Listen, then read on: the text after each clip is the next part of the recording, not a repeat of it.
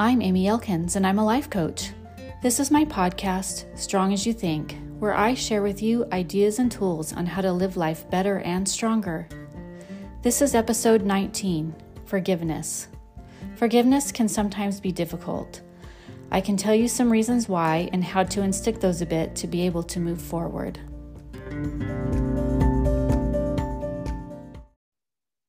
Hi friends, welcome back to Strong as You Think. Today I want to talk about forgiveness.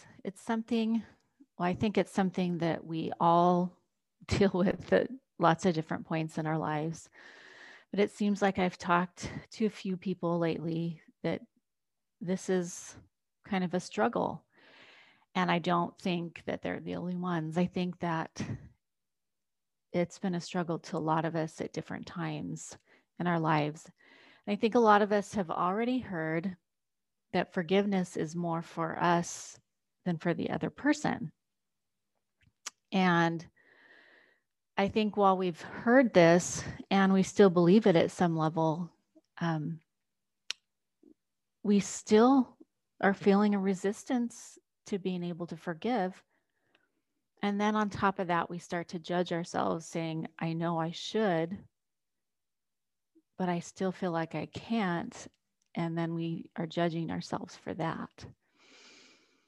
And we start to not feel really good. So I was thinking about it, and I think that one of the thoughts that came to me is that when we feel hesitant to forgive, I think sometimes we are telling ourselves that if we forgive that person for the wrong that they did, that we're somehow condoning or maybe even approving of that bad behavior, that at some level we think that we're saying that it's okay that that happened or that they did that if we forgive them.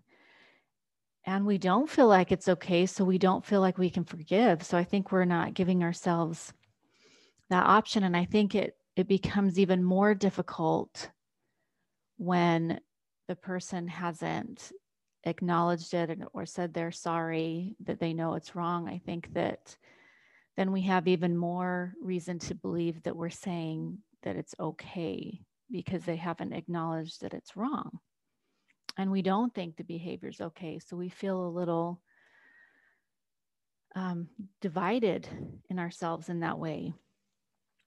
But the truth is our forgiveness is not an indicator of whether an action or behavior was wrong or not. It isn't. That's not what forgiveness is. It's not, you don't have to be okay with it, even if they don't say sorry. If you forgive them, that doesn't mean that you're okay with what happened. And many times the person that we're forgiving doesn't know or doesn't care that we're forgiving them, and it's not even affecting their actions, their future actions, right? It doesn't change the situation. And it's really interesting because when we have this thought process, when we think that we can't forgive because we can't condone the action, in some ways we're actually taking some responsibility for someone else's actions. It's almost like we're punishing ourselves for something bad that they did, or taking responsibility, saying that if we don't forgive them or if we condone it, then we are somehow responsible for it in the future. And that's not what it is either. We can't take responsibility for other people's actions. We can't. They're not ours. We can't take responsibility for it. And so we've kind of put ourselves in a position where we are trying to control something that we have no control over. So it was interesting to think about it that way, that when we can't forgive, that we're trying to take control over someone else's actions, and we don't have control over that. And or their desire or capacity to change. So that feels pretty noble sometimes too. We feel like it's the right thing. We're helping it so bad things don't happen in the future. But again, we just don't have control over that. And so we want to give ourselves the gift of only being responsible for the things that we're responsible for. And that's not other people's thoughts or actions. Okay. So it's also tricky because once we do decide to forgive, then we put ourselves in control of our own feelings. And really, that's the only, person who really has control of our feelings is ourselves. We like to think it's other people, but it's ultimately ourselves. And when we forgive, we kind of let our brains know that, that we are in charge of our feelings. But sometimes when we're not feeling good and we say that it's our fault or our responsibility that we're not feeling good, our brains don't like that very much, right? And so that is another reason that we might be resistant to forgive, is because then we need to take control of our own inner world, our own feelings and emotions and thoughts. And a lot of times our brains don't want to tackle that. It's easier for them to just say, I don't have to do that. It's their fault. That's why I'm feeling this way. I can't do anything about it, right? And we get stuck there and we feel powerless, but part of us wants to be there because we're not sure where to start. We don't know what to do to take care of our own selves,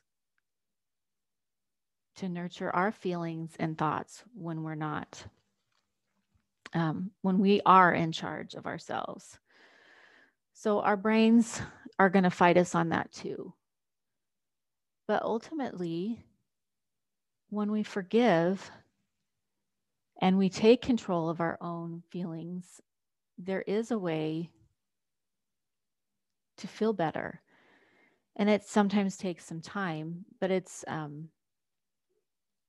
we just have to think about what is the meaning that we're giving to the situation. When we realize that someone else's bad behavior towards us doesn't mean something bad about us, that's kind of freeing. That kind of takes some of that away. And we have that power to do that work and to think about that when we give other people the responsibility of their feelings and actions, and we take responsibility of our own. When we are taking responsibility for other people's actions, we don't really have control. So there's this problem there where we're trying to take control of something we don't have control. And then on the flip side, when we don't want to forgive and we want to let them have control of our feelings and emotions and thoughts, then we are giving control over to someone who doesn't have control over it. So it's interesting that the forgiveness is kind of, kind of two flip sides: taking control over something we don't have control, or giving control away to someone who doesn't have it. And so those are two things that are going to just keep us in a cycle when we don't forgive. And when we see that we have the power, sometimes it makes it easier to forgive and take those steps. And I think sometimes we have to be patient with ourselves too, knowing that it takes time. Sometimes it comes gradually, and sometimes we do some work on it, and sometimes it comes as a gift. It comes all at once. But the work that we did preparing for that and wanting to forgive, gives us the space to receive that gift of forgiveness. So I read a story about the life of Corrie ten Boom, and she was a woman that was in a concentration camp. And she went on to share her story and do speaking engagements after. And she had a lot of forgiveness and had been talking about that. And she had the experience that after one of her speaking engagements, she saw one of her captors from the concentration camp coming towards her. And she had all these feelings of, these bad feelings towards this man who had been one of her captors. And she had just been talking about forgiveness and felt like, well, why? I thought I had forgiven. Why is this happening to me? But she stayed there, and she basically kind of said, all I could do was offer my hand to shake his hand when he came up.